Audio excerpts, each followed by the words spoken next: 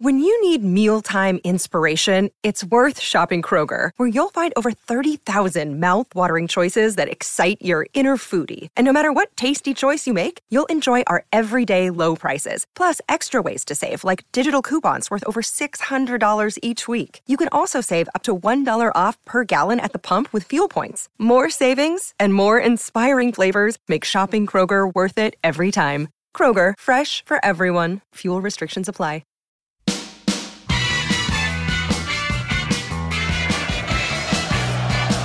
Bold. And it's Tony Adams put through by Steve Bold. Would you believe it? That sums it all up. Hello, I'm Alan Davis. You are listening to the Tuesday Club. This is the Arsenal podcast, and I've got Damien Harris with me this afternoon. How are you, Damien? Hello, very good. Thank you very much. Yeah? I've got not a lot to add. Sorry. Very good, excellent. Sorry. And Oliver Scott is with us. Ollie, how are you? Hello, hi. I'm really well. I've had a very nice day. I took my dog for a walk. I went to my local shop and bought some wine. And now I'm back talking to you. So you're stocked up for the weekend? Yeah. Well, I mean, most people would see it stocking up for the summer, but I got some. I favour we have a house white here, which is a Portuguese wine called Pagos. Uh-huh. And on the red side, I got some Gamay for me and some Shiraz for my wife who prefers that. So good work. Yeah, no, all is well. Thank you. Was this the content you wanted from me? Sorry, I should have come up with one. What's in your shopping bag? That's what this podcast is called now, you know. I bought some fizzy Vimto. A can of Vimto. Which is not that nice. It only really works in fish and chips, Vimto, I've decided. So there you go. I had fish and chips last night. Oh, they're great, aren't they? Fish and chips are great, but we got ours from slightly upmarket chip shop, and they make their own curry sauce. Rather than buying it in a vat from whoever it is who supplies curry sauces to chip shops, they make their own, and it's very nice, but it feels like it should be in an Indian restaurant. What you want is that sort of mud brown curry sauce that is familiar to us all. Yeah. From chip shops around the world. Nothing I hate more than a restaurant that doesn't have tomato ketchup, or they make their own ketchup like so it's going to be better than Heinz. I mean, really? Annoying. Yeah. Who do they think they are? trying to improve, trying to avoid us drinking or eating a really sugary, well over processed sauce owned by an evil American corporation. Why would you want to have something nice, local, organic, Damien? Hey, I mean, I think I'm quite safe knowing that my brother doesn't listen to this. I can say that because he'd be quite horrified if I said that about ketchup. Of course, Damien's brother, of course, listener, you may not, if you don't know, is a Michelin-starred, self-taught Michelin-starred chef who makes his own salt out of the seawater off the beach at Whitstable, which in itself is controversial. Yeah. I don't know how many students have urinated off that beach, but the answer is not one. Damien, are they building some sort of solar park there? Yes. So the bit between sort of Sea Salter and Faversham, all around Graveney, they are planning a huge solar sort of park which will mess up the local environment, apparently. Who's they? So yeah, the man. The man? It's a big energy company. Do you know what? I'm not really hugely up on it, so I feel is it a public, would be wrong private? You might know. No. Ollie, you're more up on things than Damien. A PPP? I don't know. I don't. I was talking to. I have a friend who lives in Faversham, and she mentioned it. Yes, it was going up that way, but I wasn't sure if it was going as far as Sea Salter. Wow. No, we're involved in the protest by all accounts. But I haven't been back there for 4 months, obviously. Solar panels? What kind of solar? An eyesore on the landscape? Well, I think it just messes up that area, which is all sort of salt marsh. There's quite a lot of wildlife unique to that area. And a lot of migratory birds, I think you'll find. Yes, lots of migratory birds. So that kind of thing, all these sort of large humming solar panels are going to be quite a problem. So yeah. Wow. Well, this is good. This is really getting into power local 90,000 affairs. homes. This is gold, isn't it? And yeah, This is gold. And in a minute we'll talk about the rail time from Ashford to King's Cross, which still blows my mind. Oh, I'm really happy to talk about that anytime. Just maybe we could just do a podcast just about that. I can't tell you how annoying it is that you can still buy a first-class ticket for that train and get on, and there is no first-class carriage.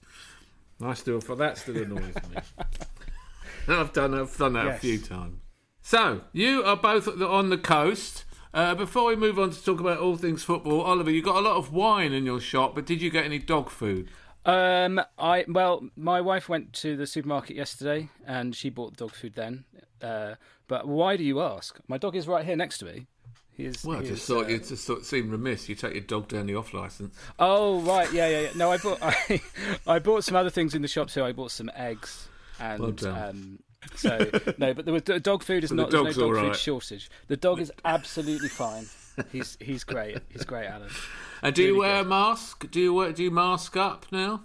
No, I've never really masked up. I was given a mask outside our local supermarket, Jempson's, which is will be familiar to anybody who's ever had the unpleasant experience of going there. But no, not really a masky place down here. But we've been extremely fortunate to have escaped. Now, government advice now is your mask. You should think about your mask as much as you would think about taking your phone out with you. I think they've got their finger on the pulse there, haven't they? Having said for months that masks don't work, and the key to not getting coronavirus is to wash your hands every 15 minutes with some acidic bottled bathing fluid. That it turns out, well, you can do that all you like, but you're still breathing in coronavirus. So when there weren't enough masks to go around, they said, "Oh, masks are rubbish; they don't work." And now there are shed loads of masks. They say, "Please wear a mask for God's sake. Think of it as more important than your phone." I'm slightly embittered. Are people in London wearing them? In the main, yeah. I mean, you won't be surprised to hear that in London, the people you'd see wearing masks were people who of Southeast Asian origin, usually. They were fully masked up in about February, looking at all us lumbering fat white people and think, why don't you people put masks on? Do you not realise there's a lethal pandemic on the loose? Mm. And we were saying, oh, but our government says they don't really work. You look like a mug. Stuff like that. Well, I understand that in those countries, if you have a cold, it's seen as like a courtesy thing to wear a mask, like just routinely, pandemic or no pandemic. So I think, yeah, they're literally like, if I've got a bit of a sniffle, I'm going to wear a mask on public transport. So while you're getting on a tube... It's considered rude to infect other people, which I think culturally that's something we could learn from. Yeah. They really are. Our government is a confederacy of dunces, isn't it? It really is. It surely is. Surely is led by a dunce. Now, when the football starts, I think they're supposed to be wearing masks in the stands. And Arsenal have had a couple of friendly matches. I don't know if you've been keeping up to speed with their record in friendlies, but they've played a couple of friendly matches at the Emirates. And people have been seen sitting in Block 32, I think, where we sit with masks. Do you think that when it comes back, they might sort of halve the capacity or something? And so you can only have... like instead of the 60,000 people who are regularly in that stadium, there'll only be half of that. So they'll still declare the attendance as 60,000. I did hear yesterday that they might try and get a crowd in for the cup final. That they're talking about some socially distancing 25,000 attendance they might engineer for the cup final on August the 1st. They can't quite face that showpiece event in total silence. All you can hear is people from the bench going, "Finish!" That's all you can hear when you listen to "Finish!" every time someone's in the 18-yard box facing the goal. Did you see the CGI of the supporters at wherever the game was in Germany? La Liga. In Spain. No, I haven't seen that. Did it work? I don't know. I mean, it looked like a computer game. Did you see it, Damien? No, I didn't. Sorry, I wish I could add to that conversation. I'm just hoping that if other people are sitting in row 32, blocks 32, they might sort our seats out. Yeah, the broken seat. Yeah, that would be quite nice. That's more my priority. One of our very expensive players has gone to sit on our seat and gone, oh, hang about. How do they... Yeah. We've got, amongst our group of acquaintances over the years, listener, we've got one friend who's an impressive unit. I mean, really is up there. He's up there with Akinfewi, isn't he? He's a good size. He's a good size. Little less mobile. And what's good fun about him, well, one of the many things we love about him, is that he obviously doesn't know what size he is, because none of his clothes fit him. They're all much too small. And the physical effort it must take to get into that garb. And he gets all his gear on, he comes down with a hip flask and a spliff, and sat on a chair and broke it. And he broke it in about the 2007 season, I think. And really, nothing's been done about it since. The other thing I would like fixed, Arsenal, if you're listening, is the roof leaks above block 32 and drips down in row 16. So if you could sort that out before we come back. Just a little bit of maintenance, fix the roof while the sun's shining and all that. Yeah, and I still think those seats need a bit of a new covering.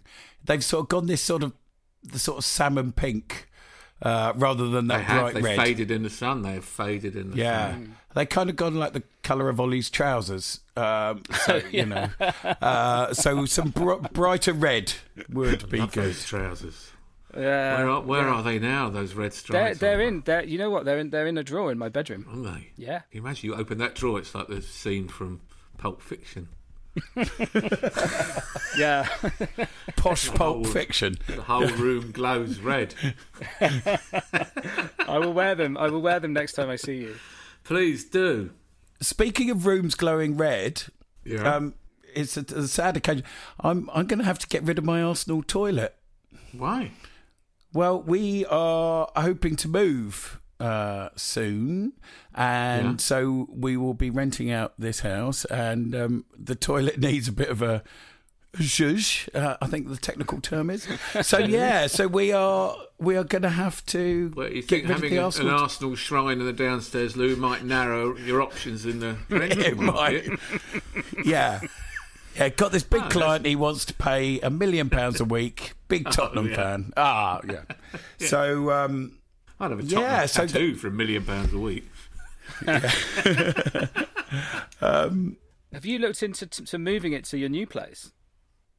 Well, I'm not sure. We've yet to divvy up the rooms in the new place. It all depends whether it happens. It might all sort of fall down at the last minute, so I'm not jumping too far ahead. On absolute tenterhooks about whether or not you can have an Arsenal loo in your new home. Do you think you might have matured slightly in the last 15 years? Oh, and Ollie's wine was interesting, was it? Ollie's wine was fascinating. Listen, you're someone who has got a collection of plastic figurines in your toilet. And you could call it an Arsenal shrine if you like, but it is basically a huge toy box with a urinal in the middle of it. You used to spend enough time in there reading the programmes. Yeah. Where's Alan gone? We would say, he's been in the toilet. There's plenty to read in there. There's no doubt about that. I think what you should do is approach the club about moving the whole thing, lock, stock and barrel, to the Arsenal Museum. Because I think Damien Harris's Arsenal shrine. Yeah, that would be good. Can you talk us through some of your best things in there? I mean, if you do have to take the shrine down in the downstairs loo, what would you miss the most? I posted a picture of the Ray Parlour figurine. Ray Parlour figurine. All Damien's figurines listening, you'll be pleased to hear. In case you're interested in making a bid, I can see what's coming. Are boxed up, boxed fresh, as it were. Yeah, are they? They are ready for the resale. Oh yeah, if you want to sell a toy, you've got to have it in the original box. You've got to buy a toy, never get it out of the box. I've got a very large scale model of the Ford Torino used in Starsky and Hutch. It's in the box. Yeah. It's in the box, ready to be sold. Yeah, the kids. So all your figurines are boxed up, right? You haven't got any of them out of the box. You've never actually played with Ray Parlour, as it were. No, I've got. I do have some. There's a Thierry Henry at Monaco that it's had a lot of work. It's been very useful over the years. I've got a Dennis for day to day. I've got a day to day. and then the special one. Yeah.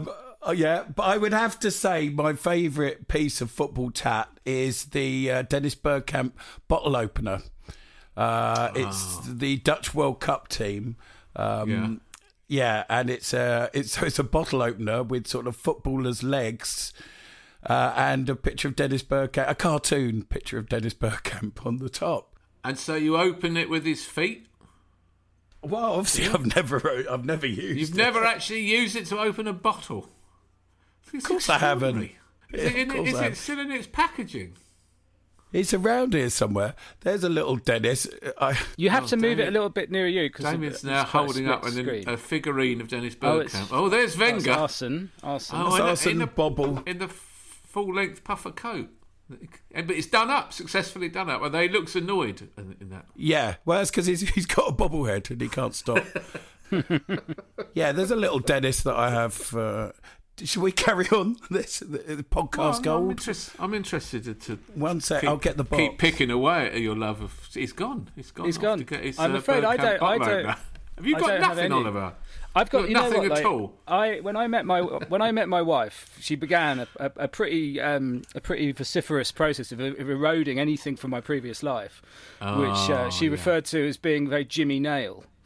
I don't quite know where that came from. And Damien, meanwhile, is demonstrating an Arsenal toothbrush. Toothbrush, yeah.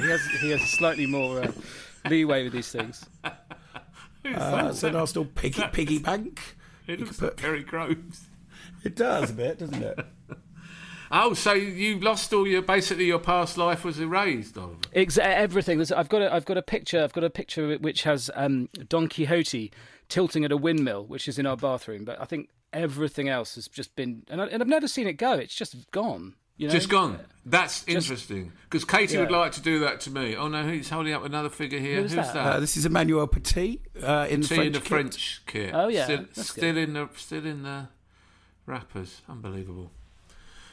Yeah, no, but all I found is everything's moved into one room. Arsenal Sabutio. Yeah, stop showing me things now. Okay. Is everything in one room? It's an audio medium. This is really going well. Sorry. We really do need to move to YouTube if we're going to have Damon Harris on. Ironically, given that he's made a living in the music industry for years. All of my stuff is in one room, and we got a loft here that's had a loft conversion. We put some storage cupboards in, which I paid quite a lot of money to have a really nice set of storage cupboards in. And then Katie told me after they'd gone in that I wasn't allowed to put anything in them at all. You are not going to fill these brand new storage cupboards with your shit. Get it sorted out. So I have been trying to do that, and I've got so much Arsenal stuff, and really all of it is for sale. Particularly the Arsenal Opus, which I paid £3,000 for, and it's too heavy. Yeah. It's too heavy to pick it up. Remember that? Did that have its own stand? It needs a table. It's unbelievably heavy thing. I'm seeing it. It would be a bit like getting the Encyclopaedia Britannica and doing it in one volume, and then inviting people to carry that home from Waterstones. It's impossibly heavy to lift it up. Never mind open. So I've never opened it. You get a pair of white gloves with it, as if you're handing the Magna Carta to turn the pages. And I'm looking at it now. It's in a massive box. I don't know what to do with it. It's sat there for 10 years. So if anyone wants it, I'll take $2,995 for it. I'm going to have a look on eBay. Is it called the Arsenal Opus? The Arsenal Opus, yeah. But of course, the trouble with all these Arsenal history books or whatever it is, they all go up to the season that's just finished, and then immediately they're out of date. Yes, now Oliver's now holding up his phone with an Arsenal Opus for sale on eBay. Is it? It is on eBay. And what's the asking price there? Well, if you they will accept a best offer, but they're happy to give it away for £1,999 and 99p with free postage. Which sounds like it's going to be quite substantial. You're going to need your own DPD van. You're going to need a dedicated DPD van that will then drive around the southeast, breaking all speed limits and going through red lights to get it to wherever it has to be. Or it might be like, you know, when you see a lorry which has got like a mobile home on the back and there's like a car driving in front with like flashing lights. Clear the road, heavy load coming. Opus coming through. Opus coming through. Opus. I can also see on my shelf there a football signed by the 2006 Champions League team. That would have been a charity auction. Nice. purchase. I've got a copy of Philippe Auclair's biography of Thierry Henry, I can see. That's available for 99p. Free postage. And just so many football programmes. I've just got football programmes coming out my ears. No one wants them.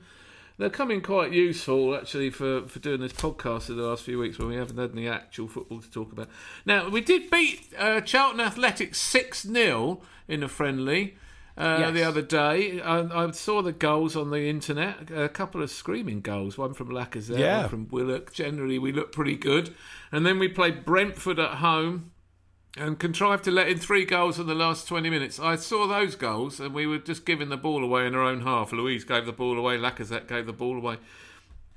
So we just got a bit slapdash and a little bit familiar from watching Arsenal in recent seasons, but I'm pretty sure that Arteta will be on top of them so they don't try to sell any dummies or pull any tricks in their own half against Manchester City on Wednesday. But we're fresh. We're playing friendlies at the Emirates. It feels like pre-season. Are you excited about Wednesday night? Have you got your viewing planned? You've got Sky at home. You're going to sit on your sofa and watch? Yep. Little will change. Can I just say about those games, I was very pleased to see Ainsley Maitland-Niles having a go in central midfield in the Charlton game. So I was pleased about that. And I thought, who else played? Defender. Who's our English centre back? Yeah, Tierney played. Rubbing his head. Holding? Rob Holding. That's the one. Rob Holding. So I was pleased to see all those getting a game. And they brought some kids on too, didn't they? I think Maitland-Niles gave the ball away for one of the Brentford goals, but there might have been someone else. I don't like watching goals we let in. I never replay them. That's why I'm not a coach. We've got to try and beat Man City. We want to get up the table, get in the Champions League. We took it for granted when we were in it. You know, it was miserable. Those group games are so boring, and it's the same every year. Then you get spanked by some European superpower the last 16, and it would ruin your title chances at the same time. I'm sure it ruined our title chances in 2008 when we had to play Liverpool in an epic quarter-final, which we narrowly lost in the last minute up there, and it was really hard to take. And I think it affected us for the rest of that season. You know, with hindsight, you wish they'd just thrown the group stage, gone and finished bottom of the group, and concentrated on the league. They probably would have won it. But then hindsight's a marvellous thing. It is. Now, I've got quite a few emails have come. About 8 emails have flooded in. So which is that a flood? Is 8 a flood? Is there a number? Of which I will trickled in. This one is from Elliot Mills. Hi guys, big fan of the podcast. Can we please get Saka his song? And then he wants it to be Saka will tear you apart again. You see, Elliot, the point of that is it has to be a single syllable name. It has to be. It's love will tear you apart. You see, so gigs will tear you apart. That works. Saka doesn't work. Similarly, Mertesacker will tear you apart. It's not. So, well, and inappropriate because he never inappropriate. I would love it if he did. Imagine that though. He's never tearing anybody apart. He's never combined Bukayo Saka and Per Mertesacker. The close control, speed and crossing ability of Saka with the size of Mertesacker. I've often done this in my life, thought about if we could only combine Charlie Nicholas with Martin Keown, we'd have the single greatest footballer that had ever played. But why hadn't we thought of this game before? I have. I've done this. I've done it many times. I've often thought if you could get Thierry Henry and combine him with another Thierry Henry, so you had a double Thierry Henry. Really, you would. For years I've tried to get a song going, says Jason Glenn. It's a rework of West Ham's Frank Lampard one. So really, you're going back 20 years ago. I'm dreaming of a Mickey Thomas, just like the one at Anfield Road, when the ball went over and Mick rolled over and he scored the effing winning goal. I mean, it's like the also rolled out of over date, bit? Jason. I mean, and we don't say Anfield Road. He was just trying to make it scan. I know, but why? Just stop pestering me with the. Oh, I like this email. Clive. Can't win, can they? Clive Lovett. I am a Brit living in British Columbia in Canada. Lucky you, is all I can say at the moment. My dad was born in 1926, a stone's throw away from Highbury. He was a die-hard gooner whose dream was to hold a season ticket. Well, buy a season ticket, to be fair. Unfortunately, it was during the Terry Neal Don Howe years, which were rather boring to watch. My dad told 2 stories about the Arsenal. You could tell who was a good winger. In the first minute of a game, the fullback would put the ball and the winger into the stands. Good players brushed it off and made the fullback look a fool. Poor players went to hospital. Oh no, poor.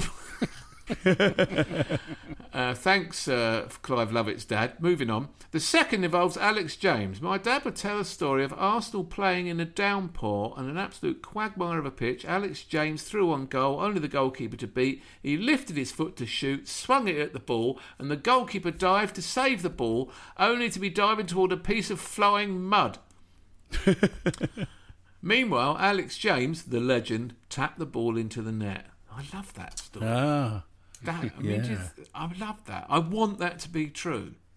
That he got through on the goal and he kicked a bit of mud to fool the keeper, a bit of the turf. And it really does feel a bit Lionel Messi, doesn't it? Yeah. When people say, oh, Messi, what would he do in the old days on those old pitches? Probably something like that, I imagine. Yeah. Anyway, Clive, thank you very much for your excellent Alex James story, which I like very much. This is from John McNamara.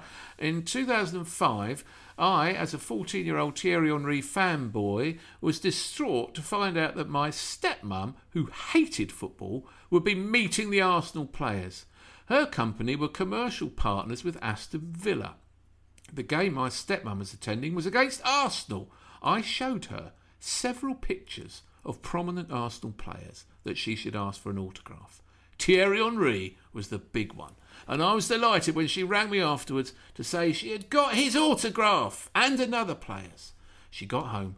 I frantically checked out my shiny new signatures. To John, all the best, Luke Moore. My stepmum had mistaken Thierry Henry, one of the greatest players to ever grace the game, with an entirely forgettable Aston Villa defender. In addition to this, the second autograph was Eric Jemba Jemba. To this day, they remain the most famous autographs that I have owned. Unfortunately, they were from 2 shit Aston Villa players. I will never email you again, John McNamara. So, gentlemen, we are while we've been doing this podcast, listener, we've been trying to look back at old seasons and old games and old Arsenal biographies to fill in because there isn't any actual football. So this week we've decided that we would try and look at the 2012-13 season, which was the season in the summer of 2012-13. The summer of 2012, we signed Santi Cazorla for a club record fee, which is a great bit of business. Olivier Giroud. The jury's still out on Giroud, I think, even though he's left 3 years ago. And Podolski, who was a fabulously talented player, who would be an absolute boon signing if you played walking football. And we sold Carlos Vela. Nicholas Bentner went on loan to Juventus. What was happening at Juventus at that time? And we sold Robin Van Persie to Manchester United. Memories of the 2012-13 season, gents? Depressing. It was depressing. I mean, obviously there were highlights, but sort of looking back on it, oh God. I mean, we had quite good periods, didn't we? We had a few sort of little moments, but just losing Robin Van Persie, them getting, Man United heading towards the title. Santi hadn't really... I mean, he played a lot of games. That was one thing I was sort of quite surprised about, but his influence hadn't really properly been felt. He was sort of settling in. And that was when it was the first, I might have got this wrong, but is when the sort of crowd started to turn, it felt like, properly. I don't know whether you agree. It could be pretty toxic. That's fair. That's fair to say. I think that the selling of Robin van Persie was a huge moment. Perhaps it was a bigger moment than we even realised at the time, because that to sell him to your rivals and to not be able to say, no, you can't go there. You've got a year left in your contract. You're an Arsenal player and you've got to stay here, because we lost the league to them by about 10 points or something. We weren't really in contention. We clinched fourth place, I think, on the last day of the season by a point from Spurs. But he scored 24 goals for Manchester United and really was a huge part in them winning the league, was responsible for a lot of points for them. And had he been responsible for those points for us, we might have been up there challenging them. As it was really giving up.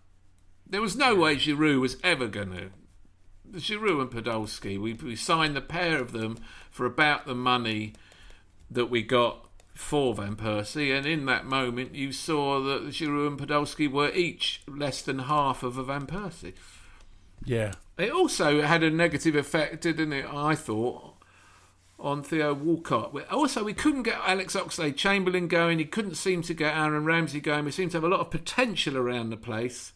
And whatever it was with Arsene at that time, bearing in mind that he did hang on for another 5 years after that, he couldn't seem to get to develop the players and bring them through in the exciting way he had done in the Highbury days. Yeah, I mean, I was quite surprised that we still had Arshavin. Gervinho was still there as well.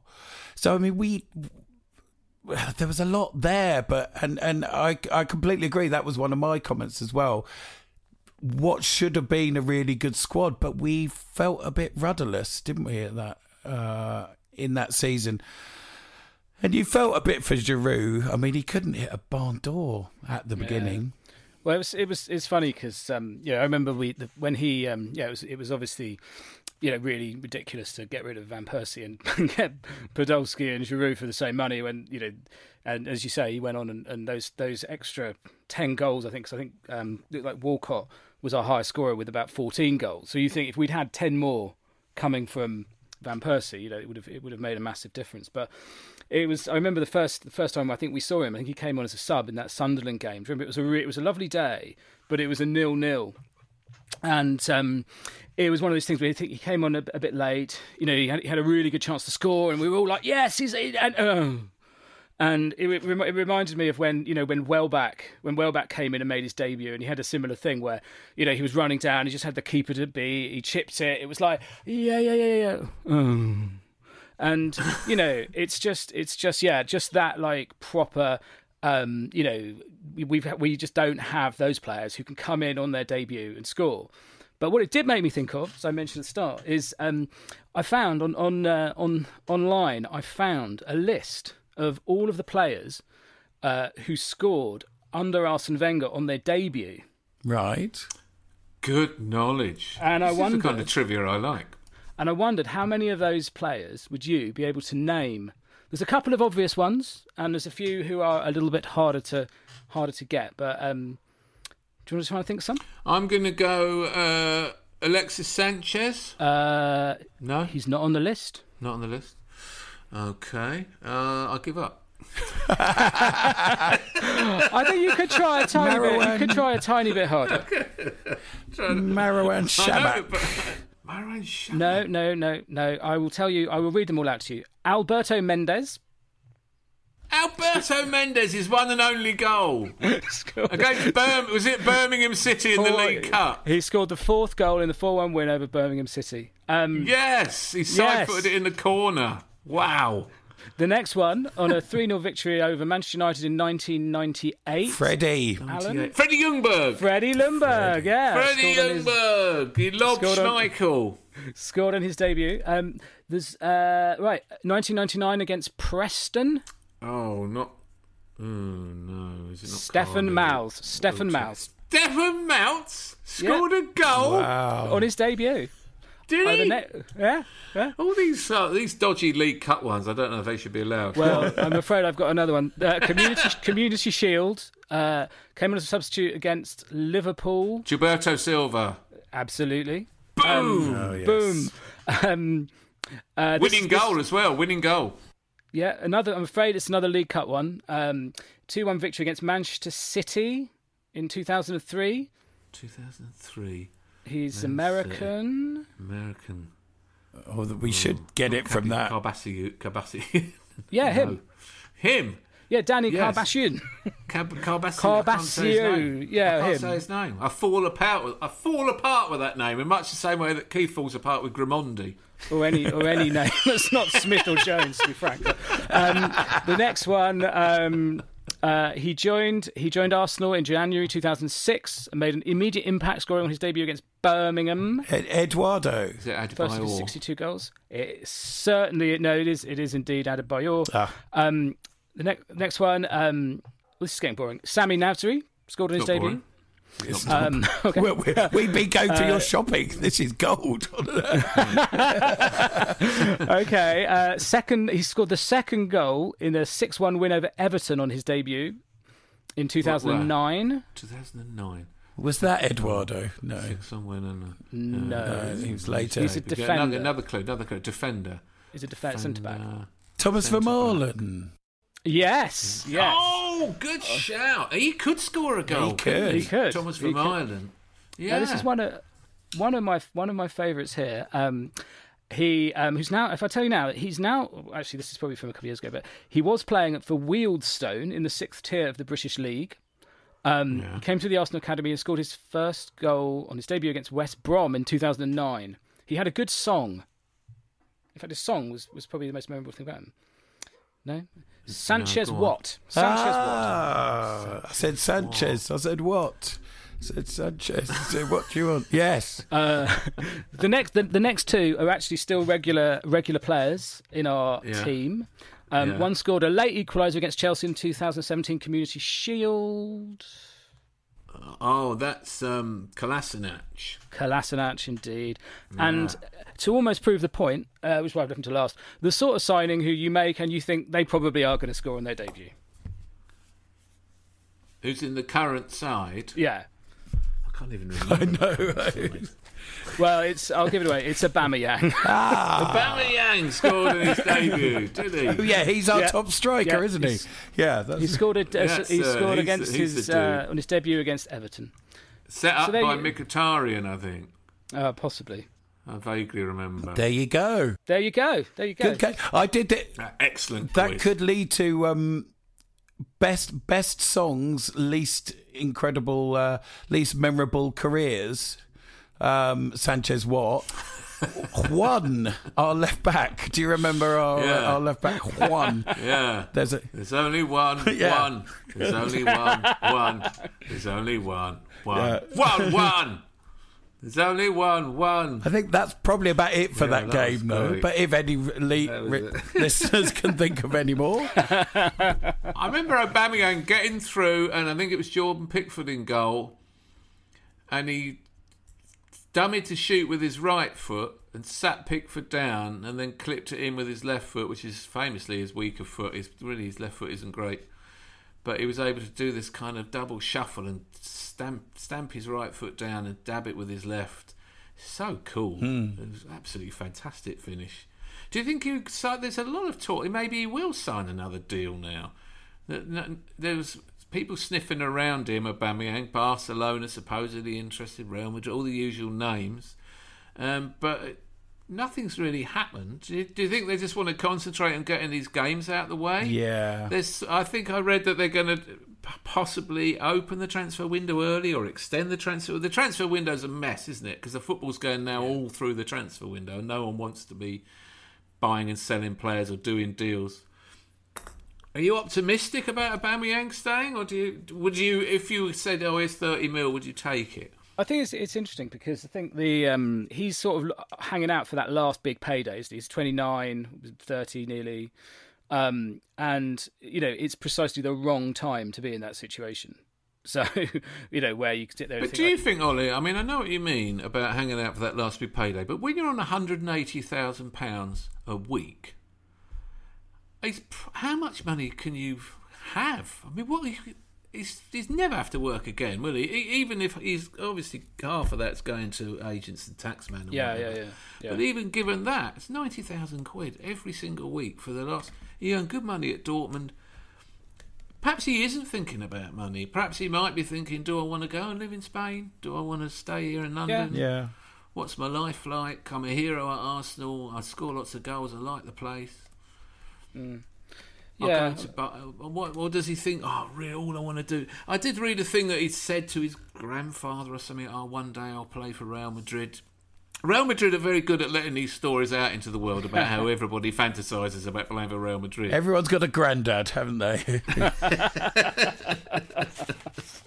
Yeah. Now, that 2012-13 season included, for the second time in the calendar year 2012, a 5-2 win against Tottenham Hotspur, which included Per Mertesacker's first goal for the club. He's done well, Walcott. Plays across in. Mertesacker with a header! What a time to get your first goal for Arsenal. Per Mertesacker, it's 1-1. And that really became the highlight. Other than that, we had the home defeat against Blackburn, where we applauded Blackburn Rovers off, famously, in the FA Cup this is. They were a championship team. That was when Tyler stood up and shouted, "Not you, Bentley!" It's Bentley. David Bentley had come on as a sub for the last half an hour. And we absolutely detested him, didn't we? Yeah. He was the one who left Arsenal, had all the talent in the world. He looked like he could be the next David Beckham, and he very much wasn't the next David Beckham. He slightly forgot how hard you have to work to be David Beckham. But he had the sort of equivalent talent, you felt at times. But he ended up at Blackburn. They knocked us out of the cup. And famously, in the League Cup, can you remember what happened in the League Cup? Did you go to Bradford? Was it Bradford that year? Oh my God, we went to Bradford. Was it you, Keith, and Tayo who went up there? Yeah, and Silent Chris, I think, came as well. Oh, did he? Oh, God. And we did a joint podcast with the lads from Bantam's Banter, who I became good friends with, and I've subsequently did World Cup podcasts with them. But that was one of the coldest experiences. That was so cold. Bradford City, it was on the 11th of December. It was a freezing cold. It was the quarter-final. It was the quarter-final of the League Cup. And I think they did actually get to the final, didn't they, and got smashed. Yeah. Our team that night was Wojciech Szczesny in goal with Sanya, Mertesacker, Vermaelen and Gibbs. Pretty solid back four. Yeah. In midfield, we had Jack Wilshere and Aaron Ramsey and Santa Cazorla, with Francis Coquelin in there as well as a holding player. So it's not bad. No. Up front, it gets a little bit wobbly. This is where it goes wrong, though, doesn't it? It goes wrong. Up front, it goes wrong, where we've got Lucas Podolski and Gervinho. Podolski was bought. I think Wenger thought maybe he could play as a number 9. He gave him the 9 shirt, in fact. And play as a number 9 at the focal point of a 4-3-3, 4-5-1 sort of a system, play with his back to goal. He absolutely could not play with his back to goal. He could only play facing the play. His crossing was sensational. His shooting, his volleying was as good as anyone that's ever played football. But back to goal, he was a liability. So if you played it into his feet, he lost it. So we brought on, with half an hour to go in that game, Marouane Chamakh, who... The people in Bradford are still looking for him because his number went up. But what his contribution was in the game, I don't know. In fact, we were 1-0 down for most of the game. We went 1-0 down early in the first half, and Thomas Vermaelen equalised. And then it ended up, really in the middle of the night, it ended up with a penalty shootout. Our misses were Santi missed one, Chamakh missed one, Jack Wilshere scored, the Ox scored, and then they missed, and Thomas Vermaelen stepped up and he had a chance to level it on penalties and go to sudden death, and he managed to miss it. And we lost on pens to Bradford City, who were in what we would call Division 4, I think. And after the game, we'd hired a driver from the Bradford area to take us back to London, and we recorded a podcast in the van on the way back. Please scroll back, listener, on your podcast feed, you will find all the podcasts from back in the day.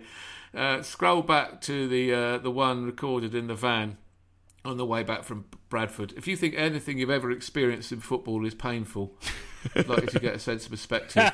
That was the one where Jovino missed from 3 yards out, and we said if we just put a sofa there, it would have gone in off. And that was when we decided that having a bit of furniture up front would be better than having Jovino. And we came out the ground, and we were with the lads from Banter's Banter, Tom and Dom, two of the nicest blokes you could ever meet. We came out the ground, and they're all singing the show. We got Bradford scarves on, so we're all wearing Bradford scarves. They gave us a load of stuff and spoiled us rotten, but we still got a hypothermia. And then the driver of the van said, "Oh yeah, well I've got to drive back to London. I want to celebrate. I've got to take a load of these wankers back to London." At which point we all our faces dropped, and we went, "That's us, mate." You know. I went, "Oh, and he did, to his credit, he did drive us back. What a night that was! There was nothing that Arsene Wenger could do in those years. He could sell the captain. Sign Marouane Chamakh, get us dumped out of the League Cup by Bradford and the FA Cup by Blackburn, and somehow scrape fourth place on the last day because Tottenham blew it again, and get us in the Champions League, and he's there for another season. There was no... Around that time, I think it was the following year actually, wasn't it, 2014, when I really did start to get twitchy, and I do remember thinking at that point, I sent a text to Amy Lawrence that just said Klopp. That was all I put in the text, was Klopp. It's 2014, I think we'd lost to Man U. And it was around that time when there really was there was a real descent. And I think it was this season, wasn't it, when he sold Van Persie and patched up an attack with substandard players. Yeah. It started to get uncomfortable from that moment on, I felt.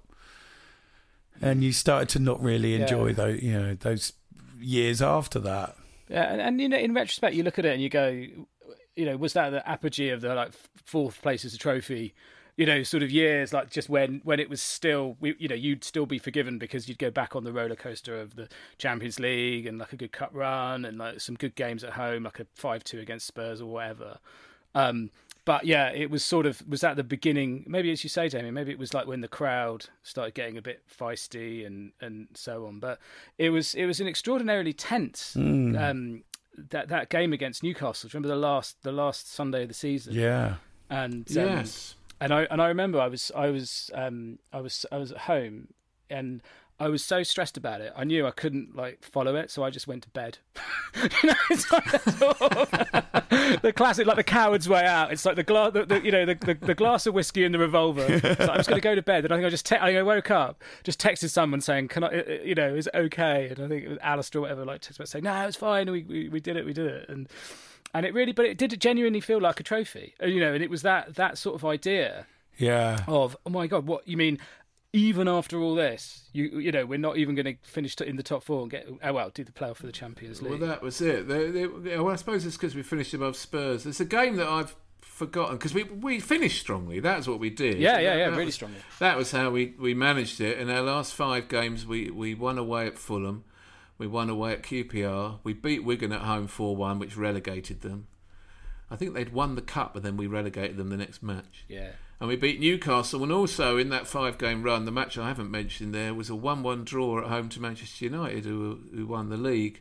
And what I've completely blanked from my memory is Theo Walcott scored early in that game, really for a couple of minutes in, and they equalised with a penalty from Robin van Persie, and I really have just blanked that from my memory. I don't remember that at all. Yeah, and he also so painful. He scored, didn't he, against? Didn't he score against us at Old Trafford as well? I think he scored in the first, really early in the game. He scored, and he was all respectful, wasn't he? Vermaelen cleared the ball and it went straight to him, and he just smacked it in the corner like it was effortless. Yeah, and he was quite respectful, wasn't he? He sort of chose not to sort of celebrate, even though we had been booing his every touch, I think. Oh, it so depressed me. I think that really was a case. That of all the players that have left us, I should briefly mention that we beat Reading 7-5, having been 4-0 down in the League Cup. That was quite a good one. That was nuts. And we beat Newcastle 7-3 at the Emirates with a hat trick from Theo. So we had some big win. In fact, Reading that season we beat them 5-2 away in the league. We beat them 4-1 at home in the league, and scored 16 goals against Reading in 3 matches. Who was their manager? Was it Nigel? Who's that dour bloke? English manager. Really, that is a huge. If there's any listener out there who can remember who was the manager of Reading in the 2012-13 season, you're a better man than I. I'm going to try and find out. Nigel. He came back. Oh, I know who you mean now. Oh, horrible little git, wasn't he? Dirty player, nasty manager. But he tries to be all zen. No, it wasn't him. I'll tell you exactly who it was. It was an Arsenal legend. No. Who was it? Oh, this is an excellent quiz. It's a legend only in the minds of people who watched Arsenal between about 1980 and 82. Who scored a memorable goal at Highbury in front of 57,000, and then lost all his hair and was unrecognisable in his managerial career. It was Brian McDermott. Oh, God, yes. Oh, yeah. Brian McDermott. He was the manager of Reading. Of course, yes. And at that time, he managed Reading, then he went away and managed Leeds for a bit, and then he went back and managed Reading again. I don't know where he is. Now. Yeah, he played a few games for Arsenal. Scored a couple of goals. He was very, very skinny and lightweight as a footballer, but quite a solid presence in the technical area. Yes, a solid presence in the technical area. Yes. And he had a bald head and glasses. Always a good combo. Did I, just before we move on, because Robin... Did I ever tell you about being in Porto Banús at the Ocean Club? So I think the year before we sold him... Oh, yes, I think you did. And we decided to spend a day in the Ocean Club, which is a very expensive sort of... what would you call it? Have you ever been there? No, I've never been there. This is you and your better half. This isn't you and me. No. It's just for context. Yeah. And so it's one of those fancy places where they sort of bring you bottles of vodka and sort of champagne, and people in bikinis swan around. And Kim was in the swimming pool and sort of suddenly went, "That's Robin Van Persie." So Robin Van Persie was there. At one point, she was in the swimming pool, as was Robin. I was sitting with my legs dangling over the edge. And I said, "Do not go up to him. Please do not go up to him. He's on holiday. Let him be." 2 minutes. Did you really mean please do not go off? No. Please don't get off with him. I don't, yeah. Well, when she compared Robin Van Persie's legs with yours, David, she must have been tempted to make a pass at him. I couldn't have stood in between, you know. No, you wouldn't. You would have said, "Listen, when he's an Arsenal player and the Arsenal captain, you said, look, do what you have to do. Get me some training. Get me some training tops. A few things like that. I'll be fine." Wow, really? The demand for the David Harris training tops collection. What you mean is get me some plastic figurines. But she went over to him. Yeah, so I said, "Please don't go over to him." And sure enough, she was a bit pissed by then, and she did. And then, so you know what it's like trying to walk through a swimming pool. So all of a sudden I look up and there is Kim and Robin Van Persie waddling through this swimming pool, and he comes up and says hello. Wow. And he was lovely and he was really nice, and I said, "Oh, I sit by the tunnel, you might hear me shout," and he laughed, and he was really, really nice. And I was always, "Go off with him, Kim, go on, it's fine." Yeah, and or let me go off. Give me your blessing. One of us should go off with him. And the next year he went to Man United, and I was gutted. I went to the big end of season charity event at the Emirates, where the first team squad go, and I was at that year. And they always have an auction, and I've made some silly bids in my time, but it gets that kind of atmosphere where people are bidding a lot of money for things. And I think it was a Thierry Henry signed boot framed in a nice case came up. And this was a big ticket on the auction and some big bids going in. And in the end, it went for quite a big sum of money. I think it was a 5-figure sum to Robin van Persie, and at the time we were all sitting there going, does this mean it means he loves Arsenal. It means he loves Arsenal and he's going to stay with us, because we really wanted him to stay. Let's not forget, he was a fantastic centre forward in the 2012 season. 30 plus goals. I think he was Footballer of the Year, the best player in the league, one of the best in the world. We'd had him since he was 21 or something, watched him come through. He took on the mantle of the superstar of the side, him and Cesc Fabregas together. And we felt with him, maybe. And he'd said to Wenger, you're not signing any world-class players. Where's the ambition and all the rest of it? And Wenger said, well, you weren't world-class when I signed you. That's what I heard anyway. Anyway, bought this boot and everyone cheered, and he had his photograph taken with it. And I think I might even somewhere have a photograph of me and him with it, but that might be a false move. Anyway, it didn't mean he was staying. It meant I fancy that Thierry Henry boot as I go out the door as a souvenir. And he was gone. He was gone. An email from Bees. It just says Bees, B-E-E-Z. I'm writing this to you, and this is dated June the 4th. We're recording this, listener, on Saturday, June the 13th, 4 days before the resumption of football. He's writing this from his flat in the centre of Hollywood, California. There have been police sirens, helicopters and spontaneous bangs for the past few days. I've just listened to the show as a distraction, and it helped amazingly. I bored my wife senseless about why football songs are so good, and while I'll always take a Jack Wilshere over a Robin van Persie. My question is, when have you really needed the Arsenal as a distraction? And I don't know about you two gents, but now. It's really...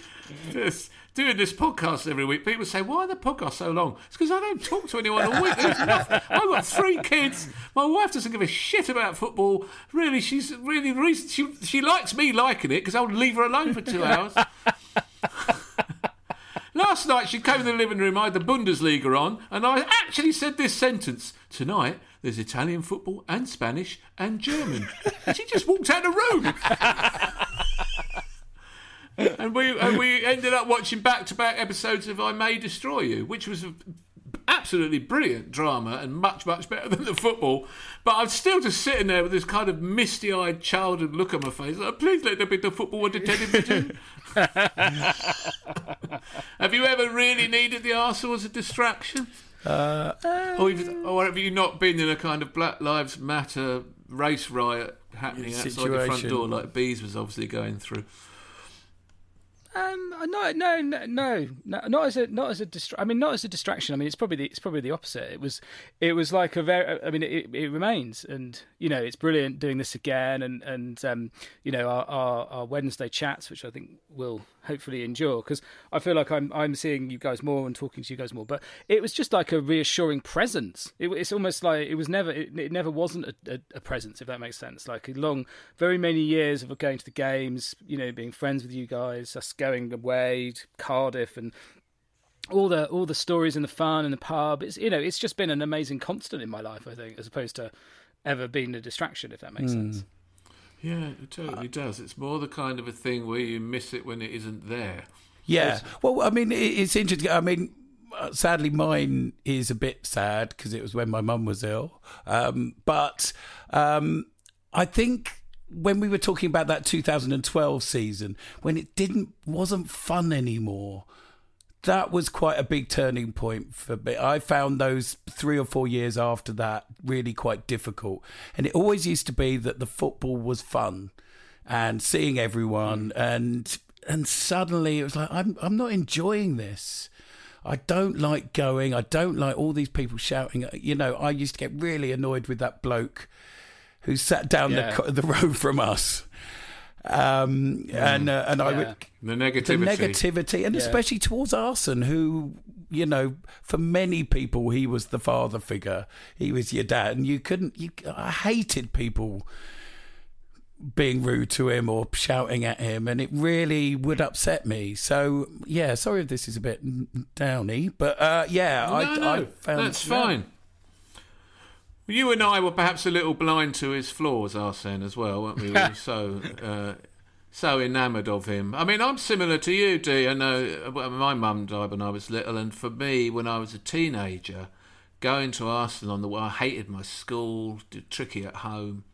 Going to Arsenal at the weekend, I used to go in on my own from Loughton, get the bus to Walthamstow, get the tube, spend the day, went to away games on my own. I had a few friends at school who supported Arsenal, but none of them went. Yeah. We lived out in Essex. None of them went or wanted to go particularly. But I remember reading Nick Hornby's Fever Pitch, and when he talks about his parents splitting up and his father taking him to Highbury at the weekend as something to do, and he went up and saw the pitch. When you emerged onto wherever you are in the ground, and the seats especially, and you suddenly see how green that field is and how that stayed with him. And a couple of weeks later, his dad said, "What do you want to do?" And he said, "Can we go to Arsenal?" And he says, "Well, again, that's all I want to do." And he never lost that feeling on a Saturday. Yeah. And I was like that. I went to all the games that I could possibly get to. It was the one thing my dad would give me a few quid. No doubt delighted that I would be out of the house for several hours on a Saturday and not bickering with my brother and sister or being, generally obnoxious.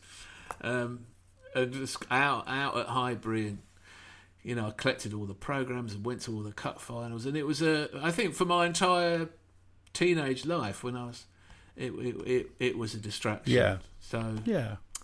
That's your answer, Bees. Anyway, Harvey Rayson has emailed to say, how about Springtime for Hitler from the producers for Lucas Torreira and Guendouzi? It goes like this. Lucas Torreira and Guendouzi. Never email me again. Ambitious. I would like to say very ambitious, and I applaud that. And good one bringing out Springtime. Edmund Moriarty. Thank you, Edmund Moriarty, for emailing. Here in Walthamstow, Keith is a local legend for Gooners and neutrals alike. Who have you canvassed? Who have you canvassed in Walthamstow, Edmund? Anyway, only the other day I spotted him on a street corner enjoying a lockdown lager with a few socially distanced admirers. That's right, what a terror. I'm now guaranteed to get emails about the Vest of Destiny. Can I suggest that Keith is serenaded in the Emirates by fellow fans with his very own song, She Was Nice, Nice, Nice, She Was Nice, Nice, Nice, She Was Never nice, nice, email nice, again. She was nice, nice, nice. No, that will be a nightmare. And Edmund signs off with, I will never email you again, but does leave a mobile number. I have the three options provided by our email provider here are love it, ha ha, or nice one. I think I'm going with ha ha. Yes. Our email address is tuesdayclubpodcast@gmail.com. tuesdayclubpodcast@gmail.com. Follow us on Twitter. We're trying to build up our Twitter following, which we lost when we were at Yellow Boots On. We're now at Not You Bentley, which I actually prefer, I think. At Not You Bentley. So please send us anything to there. Right, gentlemen, we should move on from the misery of the 2012-13 season. The Bradford, Blackburn. Santi Cazorla was player of the season, by the way, that year. The team that beat Spurs 5-2, just in case you're interested, had Chesney in goal, Sanya, Mertesacker, Koscielny and Vermaelen playing left-back. Arteta and Wilshere in centre mid. Arteta finished that season with a 95% pass completion rate, the highest in the Premier League. I think there was one other player, I don't know who it was, who maybe was above him. But, I mean, really incredible. All sideways. And the crab. All backwards. And then we had Theo, of course, who could never lose his place. I don't know what he had on Arsene. It's just potential every year, wasn't it, with Theo? Santi Cazorla, the record signing, who was the player of the year. Lucas Podolski and Giroud up front. And on the bench, we had the Corporal Jenkinson. That does remind me, actually, one more thing about that season. Vito Mannone. I am Vito Mannone! Andre Arshavin, Francis Coquelin, and two players who sort of legends in a way, aren't they? Rambo, Aaron Ramsey, and Alex Oxlade-Chamberlain. And can you remember who the captain was that season, 2012-13? Not Arteta. Was it Arteta? No. Arteta was the vice captain. Mertesacker had only been there 12 months. It was Thomas Vermaelen. Yes. Thomas Vermaelen was the club captain. And so I'm turning my attention now to the captain's log, which is his programme notes from the game against Tottenham Hotspur on the 17th of November 2012. There'd been an international week. I wasn't able to watch the Belgian game. It was Belgium international, of course, but he was injured. I was focused on England's game in Sweden. It was great to see Jack Wilshere back in an England shirt. Oh, it breaks your heart to read it, but what a fantastic player he was at his best. And I was also delighted to see Carl Jenkinson win his first full cap. He's worked really hard this season and improved a lot. A place with the national team is a natural progression for him. Every English player aspires to get there, and when they do, it's something very special. Carl is still young, so to be there is a big achievement. He totally deserves it. Which is wonderful to read about the Corporal. A high point in his career. That was a game when England got absolutely spanked and Ibrahimovic scored 4. Oh, God, yes. God. But I'm not suggesting It was Carl's. in any way that was the Corporal's fault.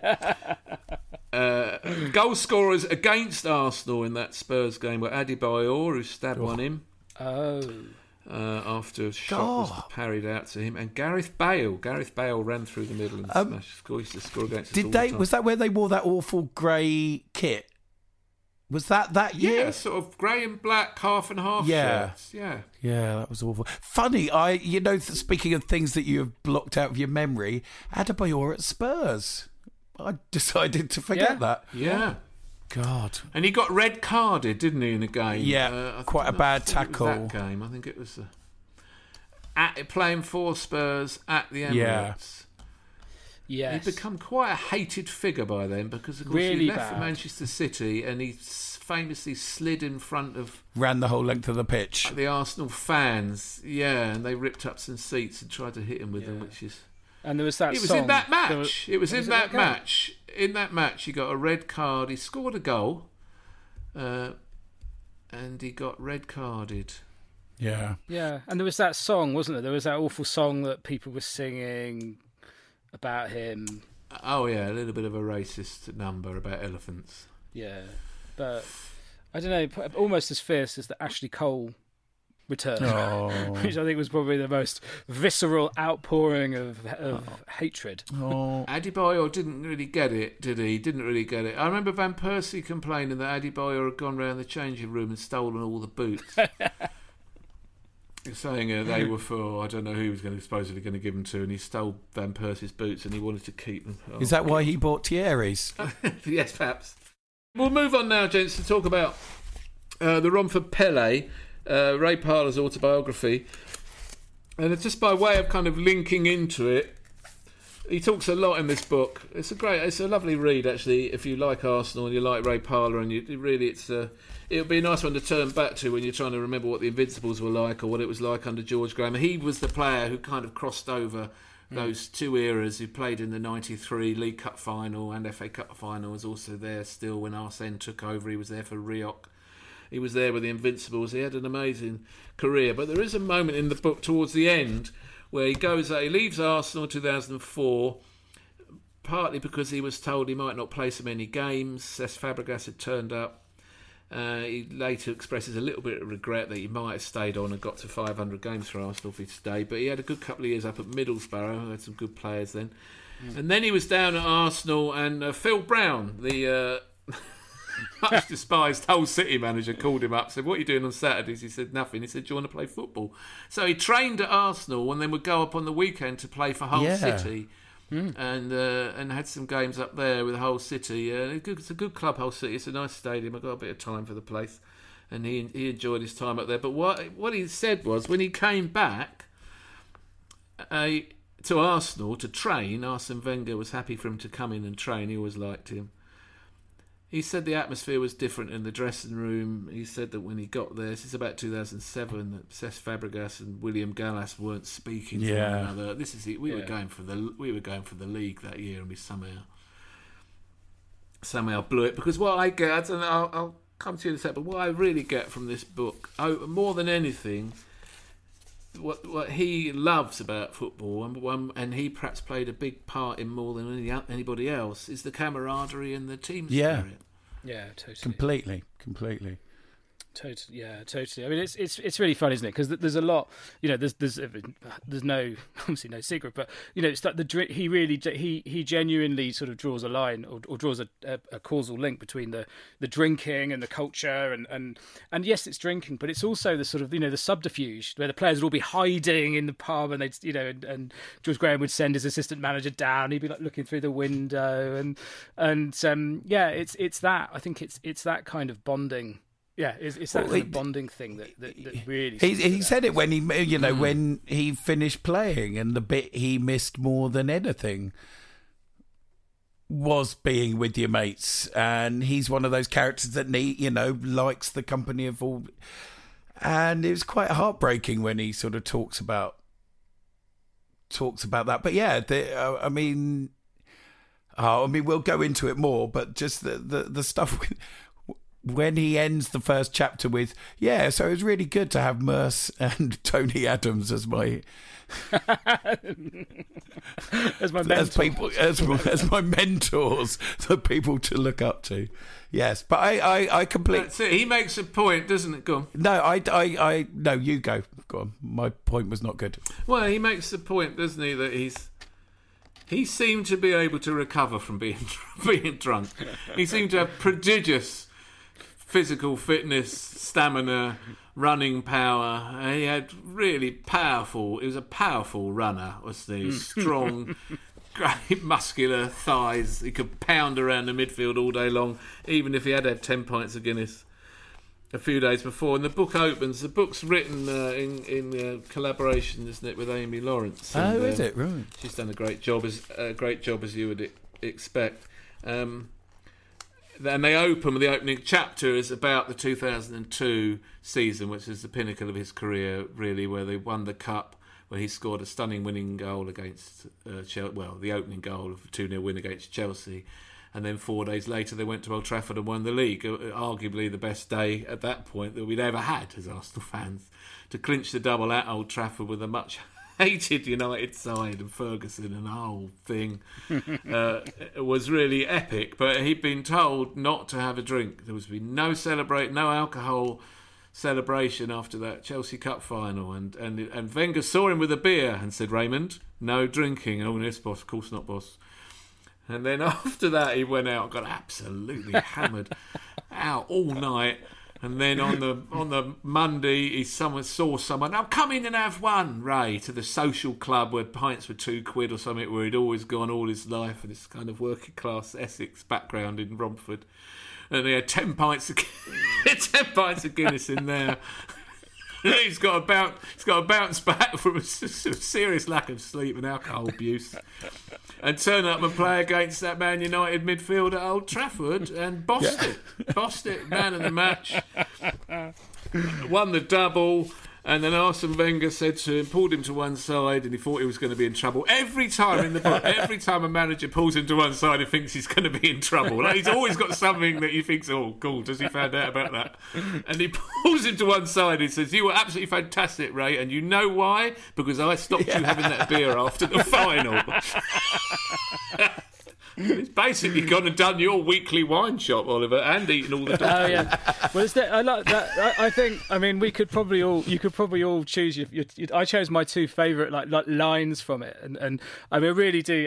It's such a. I mean, particularly compared to the Henry book that I read for this before. It's fair to say I think he was perhaps less troubled by the dark night of the soul than Thierry Henry was. But my two favourite bits are one that I think they're away, like it's a training session or whatever, and Grimandi says, "Oh, you guys, there's this sort of they're starting to talk about the bit of the French and the English split."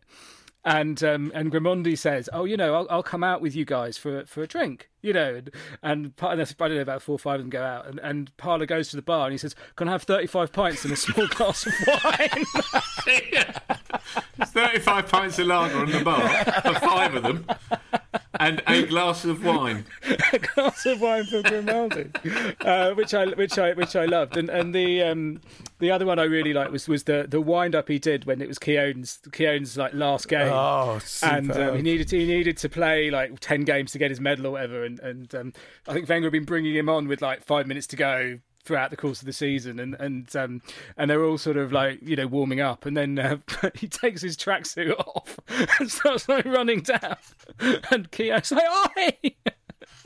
Yeah, and Wenger's that like, is so doing? brilliant. So it's 2004. It's the last game against Leicester, wasn't it? Yeah. Which we had to not lose, and we were 1-0 down at half time. Keown was on the bench and needed the 10th appearance, but Parlour had said to him, he's not going to bring me on, and Parlour had said to Keown, "Go warm up in front of him." So he takes off his tracksuit bottoms and he's warming up in his shorts, and Wenger's going, "I can't see the game, Martin. It's a really important game. It's 2-1 up.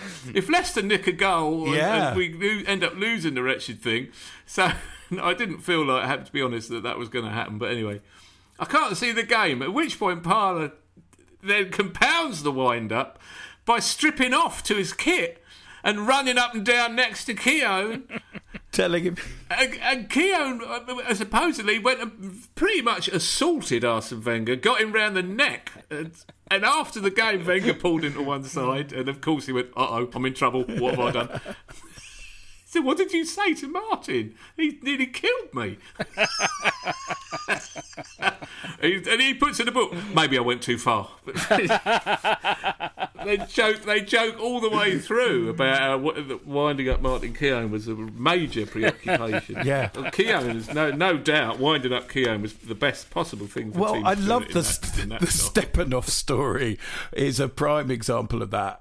And Dennis saying what a great defender Stepanov was, just to wind up Keown. They're all saying it.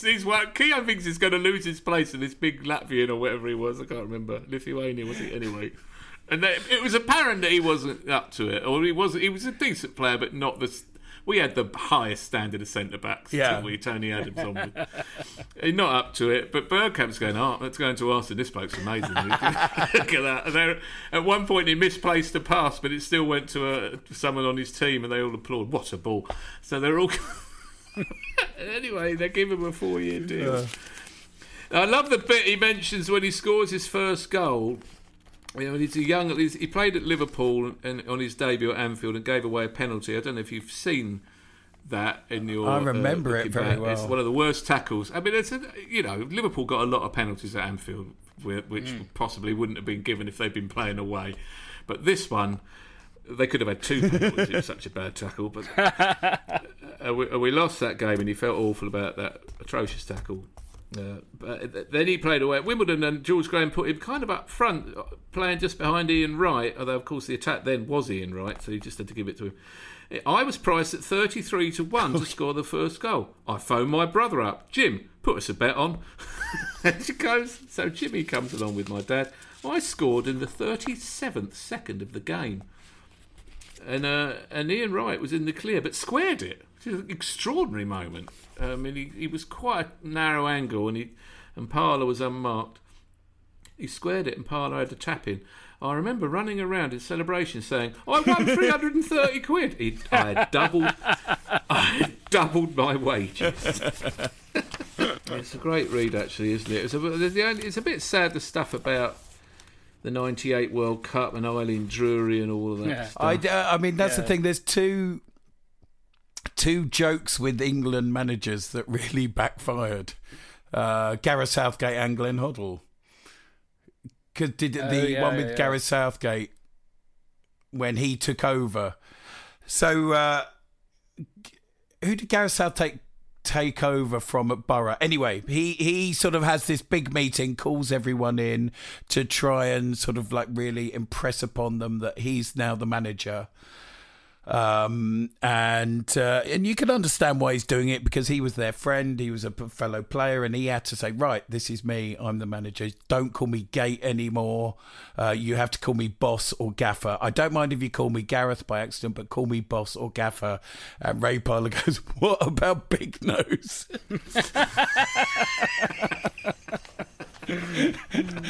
And he never plays for Borough again. Yeah. Oh, dear. Yeah. So, I mean, that's one of the joyous things about the book is just how funny he is, how sort of light-hearted everything is about him. And you can see why Arsene would love him around the club, and you can see why Arsene loved him. But it's just sad that those two sort of like jokes kind of backfired on him. It sort of put a stop to his Borough career, and and the England thing. Well, the interesting one about the Eileen Drury one, where famously he had a calf strain, and he said to Gary Lewin, I've got a calf strain, I think I'm out. He was gutted, he wanted to play. England were playing a friendly, I think, and Glenn Hoddle said, I'll go up and see Eileen Drury, and he went up to see Eileen Drury, sat down, and he had long hair at the time, and he said, short back and sides, please. And he said she laughed about it. And her husband, who was also hanging around the place as well with Eileen, was quite happy to go in the bar and have a few pints with the players, and he thought it was hilarious. Everyone thought it was hilarious. It is. Yeah. Until someone let the tabloids know, and the tabloids, for whatever reason at that time, just wanted to get the England team. It felt like you were fair game, and they weren't allowed to let off steam. They weren't allowed to do anything. Something that was obviously a joke that she took in the right way. I mean, he does point out in the book, he said, if Eileen Drury could have cured my calf strain or any other injuries of the other players, she'd be worth millions and millions to a football club. Yeah. It was, and in the end, Hoddle got sacked. He was a wonderful footballer, good coach, but got sacked for making a ludicrous comment about disabled people. Yeah. Anyway, it seems to me with Parlour, the other thing I like about him is he gets on with everybody. There's nothing in the book about him squaring up to anyone or wishing he'd done it. I hated him and I couldn't stand him. He's just that sort of a bloke. He even likes Dennis Wise. And anyone who likes Dennis Wise has got a huge tolerance for all the imperfections of humanity, really, isn't he? But anyway, Wisey was such a character. Yeah. He goes, especially in the England cards school. We used to play cards a lot, and we always used to clean up, beat Michael Owen and Alan Shearer. He goes, all the Londoners always used to win the money, which was great. He goes through in the book as well. He does quite interestingly, I suppose, the best team he played with. He doesn't put himself in his own team, unlike Eddie Hapgood, but his team is Seaman, Dixon, Adams, Bold and Ashley Cole. He puts ahead of Nigel Winterburn, then Perez on the right, which is where perhaps Parlour should be, or Ljungberg, but Perez on the right, Patrick Vieira in the midfield, alongside Paul Gascoigne. Is the only non-Arsenal player in it is Paul Gascoigne. Overmars on the left, Bergkamp and Henry up front. And then the team he played against, this is a header. I know, it's quite Schmeichel good. in goal. Yeah. Cafu, Cannavaro, Maldini and Roberto Carlos. Midfield, you're not going to get much change out of these two. Roy Keane and Steven Gerrard. Not Scholes, incidentally. Who famously was a dirty player. Stevie G. And then, how about this for a lineup? Cristiano Ronaldo, Eric Cantona, Ryan Giggs and Alan Shearer up top. Fair. He says, I played against the likes of Oliver Kahn and Gianluigi Buffon, but Schmeichel gives it to Schmeichel. I played against Pep Guardiola and Philip Cocu when Barcelona gave us a chasing at Wembley, but you couldn't leave out Keane, could you? No, because he was frightening. Yeah. I mean, some of the it was a different time stuff is brilliant. I mean, I thought the idea of Tony Adams and Ray Parlour broken down on the M25 in Ray Parlour's Mini Metro, stinking of alcohol. What would you do if you wouldn't come across these days? Those were the days, my friend. Yeah. What about the bit when they say to him, "Oh, when you first pick for the first team, and you've got to do a speech. You've got to do a speech." Everyone does it. He's really young. He's 18 years old. What shall I say? What shall I say? Tony Adams took him under his wing. They're both from out in Essex. He said, "Listen, just say it's great to be there. Thank you to the manager. I love Arsenal Football Club. Going to do my best. I hope to play more games and say something like that. Oh, and don't forget, say something about the manager's clothes and how good he looks." So he does this little speech and he finishes it with, "All the lads like your tank top," which at which point he finds out that saying something nice about the manager's clothes was a joke. He wasn't meant to do that. George Graham's tank top. Yeah. George Graham said, "Sit down, son." The other thing about the manager, though, is, he was saying about when Rioch took over, and he said, "Oh, he came in and he kept banging on about Bolton, and he was like, at Bolton we used to do this, and at Bolton we used to do that, and he was like, we never really took him very seriously because we're Arsenal, and what you've learned down there is like pretty irrelevant." And I do wonder whether maybe Emery felt was a little bit felt a little bit guilty of that, banging on about Seville all the time, or PSG, but the one thing that he and I think he's lucky because those two things you mentioned, Damien, with Southgate and Hoddle, but he really emphasises every manager, and he was obviously played under a fair few. He really talks about the managers and how he got on with them, and it really did make me think about how important it was for the team spirit, and just make you wonder about Emery's English.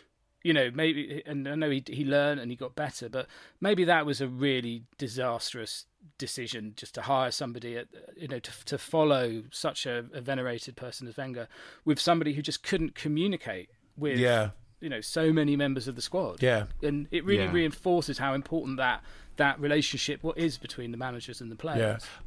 I think that's right. And he had this kind of token hire, didn't he, of keeping Steve Bold on as assistant, and didn't really sure what his role was because he obviously had his trusted team of Spanish coaches he brought with him. Yeah, I mean, he would have been a dream if you were a manager. And I love his relationship with Arsene, and and he says as well the timing was absolutely perfect for him. His career was at a crossroads. Was he 22, 23 when Arsene arrived? There was this... He arrived at 96, this drinking culture, And then Arsene arrives and he buys into it completely. And he makes a point in the book, doesn't he, that he might have gone the way of John Hartson and Paul Merson, who are top players, but who didn't carry on at Arsenal. He also says, it's quite an interesting bit in the book, summer of 2001, when Peter Reid wanted to sign him for Sunderland, Steve Bold had gone up to Sunderland after he left Arsenal and said to Peter Reid, try and get Ray Parlour, and Parlour was on 20 grand a week at Arsenal at that time. Fortunes of money, really, given that when he was an apprentice he was on £27.50 and he used to round up all the apprentices' free tickets and sell them to a tout for the extra 150 quid a week. So there's on £20,000 a week. I mean, you can't believe it. Peter Reid offered him £40,000 a week to go and play for Sunderland, who had a half-decent size, not the Sunderland who are languishing down to League One now. This was a massive club with a good manager and a good side. But he didn't want to go. He wanted to stay at Arsenal. Arsene gave him a big pay rise and kept him, and then we won the double. So that worked out quite well. It's interesting that with all these books, the agony of the defeats they have, and it feels like there must be the same for any footballer, that the defeats hurt so much. Of course, the successes then are all the greater because of the contrast of the highs and the lows. But he says losing to Galatasaray in 2000, they went to take penalties. I remember being in the stadium and the decision made on a toss of a coin, I think, at which end to take the penalties. and it was to be at the Galatasaray end, which was a seething mass of volatility and noise and smoke bombs. And he said as he went to take his penalty, a smoke bomb had gone off nearby, and he says he could hardly see the goal. That's how he remembers it. Yeah. And he went up and smacked it, and in actual fact it was the only one of Arsenal's penalties that went in, because Schuker and Vieira hit the woodwork, didn't they? And then he talks about that agony of that defeat against Liverpool in 2001, where they should have had Honsho sent off. Yeah. And Michael Owen pinching it, but then how that meant that they felt fired up for the 2001-2 season. Yeah. I've got a few notes of just sort of like little things I remember. The being a sub for a game at Anfield, going up to he wasn't a sub, he was a sort of just in the squad. Squad member, not on the bench. What do you do if you know he's young? I was young, I didn't know what happened. So you've gone all the way up there, but you're not involved in the pit. What do you do? And he went to the bar. Had 4 pints. Had 4 pints? Between what? 1:30 and 2:30 or something. Yeah. And then they came and found him and said, "You're on the bench," and he stank of booze. It was a very different time. Also, he says George Graham and Ferguson used to get on really well, and whenever they played Man United, George Graham was always late back to the coach because he'd been drinking whiskey with Fergie. Yeah, I thought. Easy for Graham to drink whiskey with Fergie because Arsenal were better than Man United when George Graham was there. Absolutely. That Hong Kong incident was a bit when he goes, and then he goes, "Oh yeah, and my girlfriend was pregnant at the time." You go, "What?" And he's been out in Hong Kong. Yeah, he gets involved. He gets arrested for brawling in the street. Yeah. And is told that he might face 6 months in prison, ends up with a £300 fine. But the club hired a barrister at a cost of £12,000 and made Parlour pay for it. Yeah. So that was pretty hefty. He was fined 2 weeks' wages, which is amounted to £800, but he had to pay the £12,000. He's fined 2 weeks' wages so many times. It's like, how did you live, Ray? How did you live? You go to America, you get really fat, you get fined 2 weeks' wages. Well, with the divorce and all the drinking, he would be a very rich man. Yeah, well, he would be, except his divorce is now... that was really interesting. Great, Parlour versus what a great title. Parlour versus Parlour. Because his wife managed to, his wife's lawyer managed to get a deal where she was entitled to a percentage of his future earnings, and that it became a benchmark case for divorce law for years to come. And he tells a story of Bobby Davro collaring at some event saying, "I'm losing a fortune in my divorce, and they tell me it's your fault." It's not my fault, Bobby. It's not my fault. I'm gutted as well. I'm losing a fortune. We're all losing a fortune. Yeah, he should have got the Hong Kong barrister to get him out. But, I think compared to the Thierry Henry book, I think we can be pretty certain that Ray Parlour kept the same phone number for a long time. Yeah, absolutely. Yeah. So I've just got a couple of other things, notes I made. I was absolutely surrounded by sandwiches. Was one where his room. This is when him and Tony Adams went back to the hotel room, absolutely pissed as farts, and he ordered about 9,000 plates of sandwiches. He was having to put trolleys in the bathroom full of sandwiches. And Tony Adams woke up in the morning. Were you hungry last night, right? And then. Boldy had 9 dinners as well. Was another one that made me laugh. Eating competition.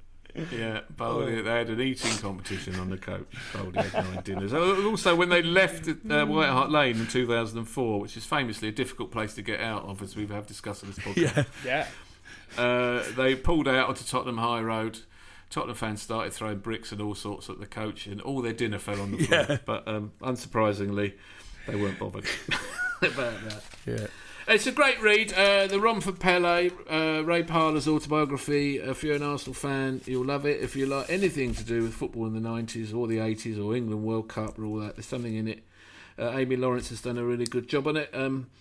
Just one other last thing, which sums up why we like Ray Parlour. I think there was a chance in 2004 that he could have had a testimonial with Arsenal, but he's on his way out to Middlesbrough, and they were only going to do one testimonial at the end of that season, and he was the one who should be getting it because he'd been there a long time. But in fact, he gave his testimonial to Martin Keown. He said, "Martin, you go first. Yeah. You go in front of me." You know, and Martin Keown was 37. He was retiring. He was his last. So just as his last kind of act on the way out the door was he passed up the chance. He could have insisted on a testimonial, but he passed it up.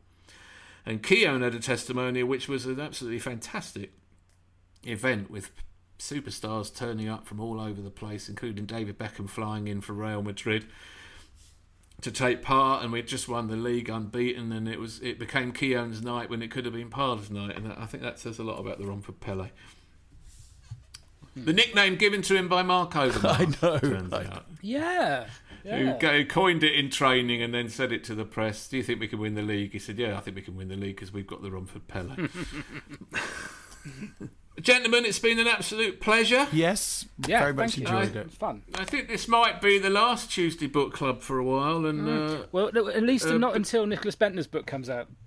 Nicholas Bentner's book will come out, and Oliver and I will convene for that one, definitely. I have just placed an order on Waterstones.com, not for Nicholas Bentner's book, for an autographed copy of Arsene Wenger's book. Oh, really? Yes, Waterstones have got some autographed copies of Arsene's book, which comes out in October, so I'm sure we will talk about that book. But next week on the podcast, we will be talking about Manchester City versus Arsenal, and Brighton against Arsenal as well. We will have actual matches to talk about. I can barely contain Yes. myself. Thanks, gentlemen. Cheers. See you soon. See you Bye. later.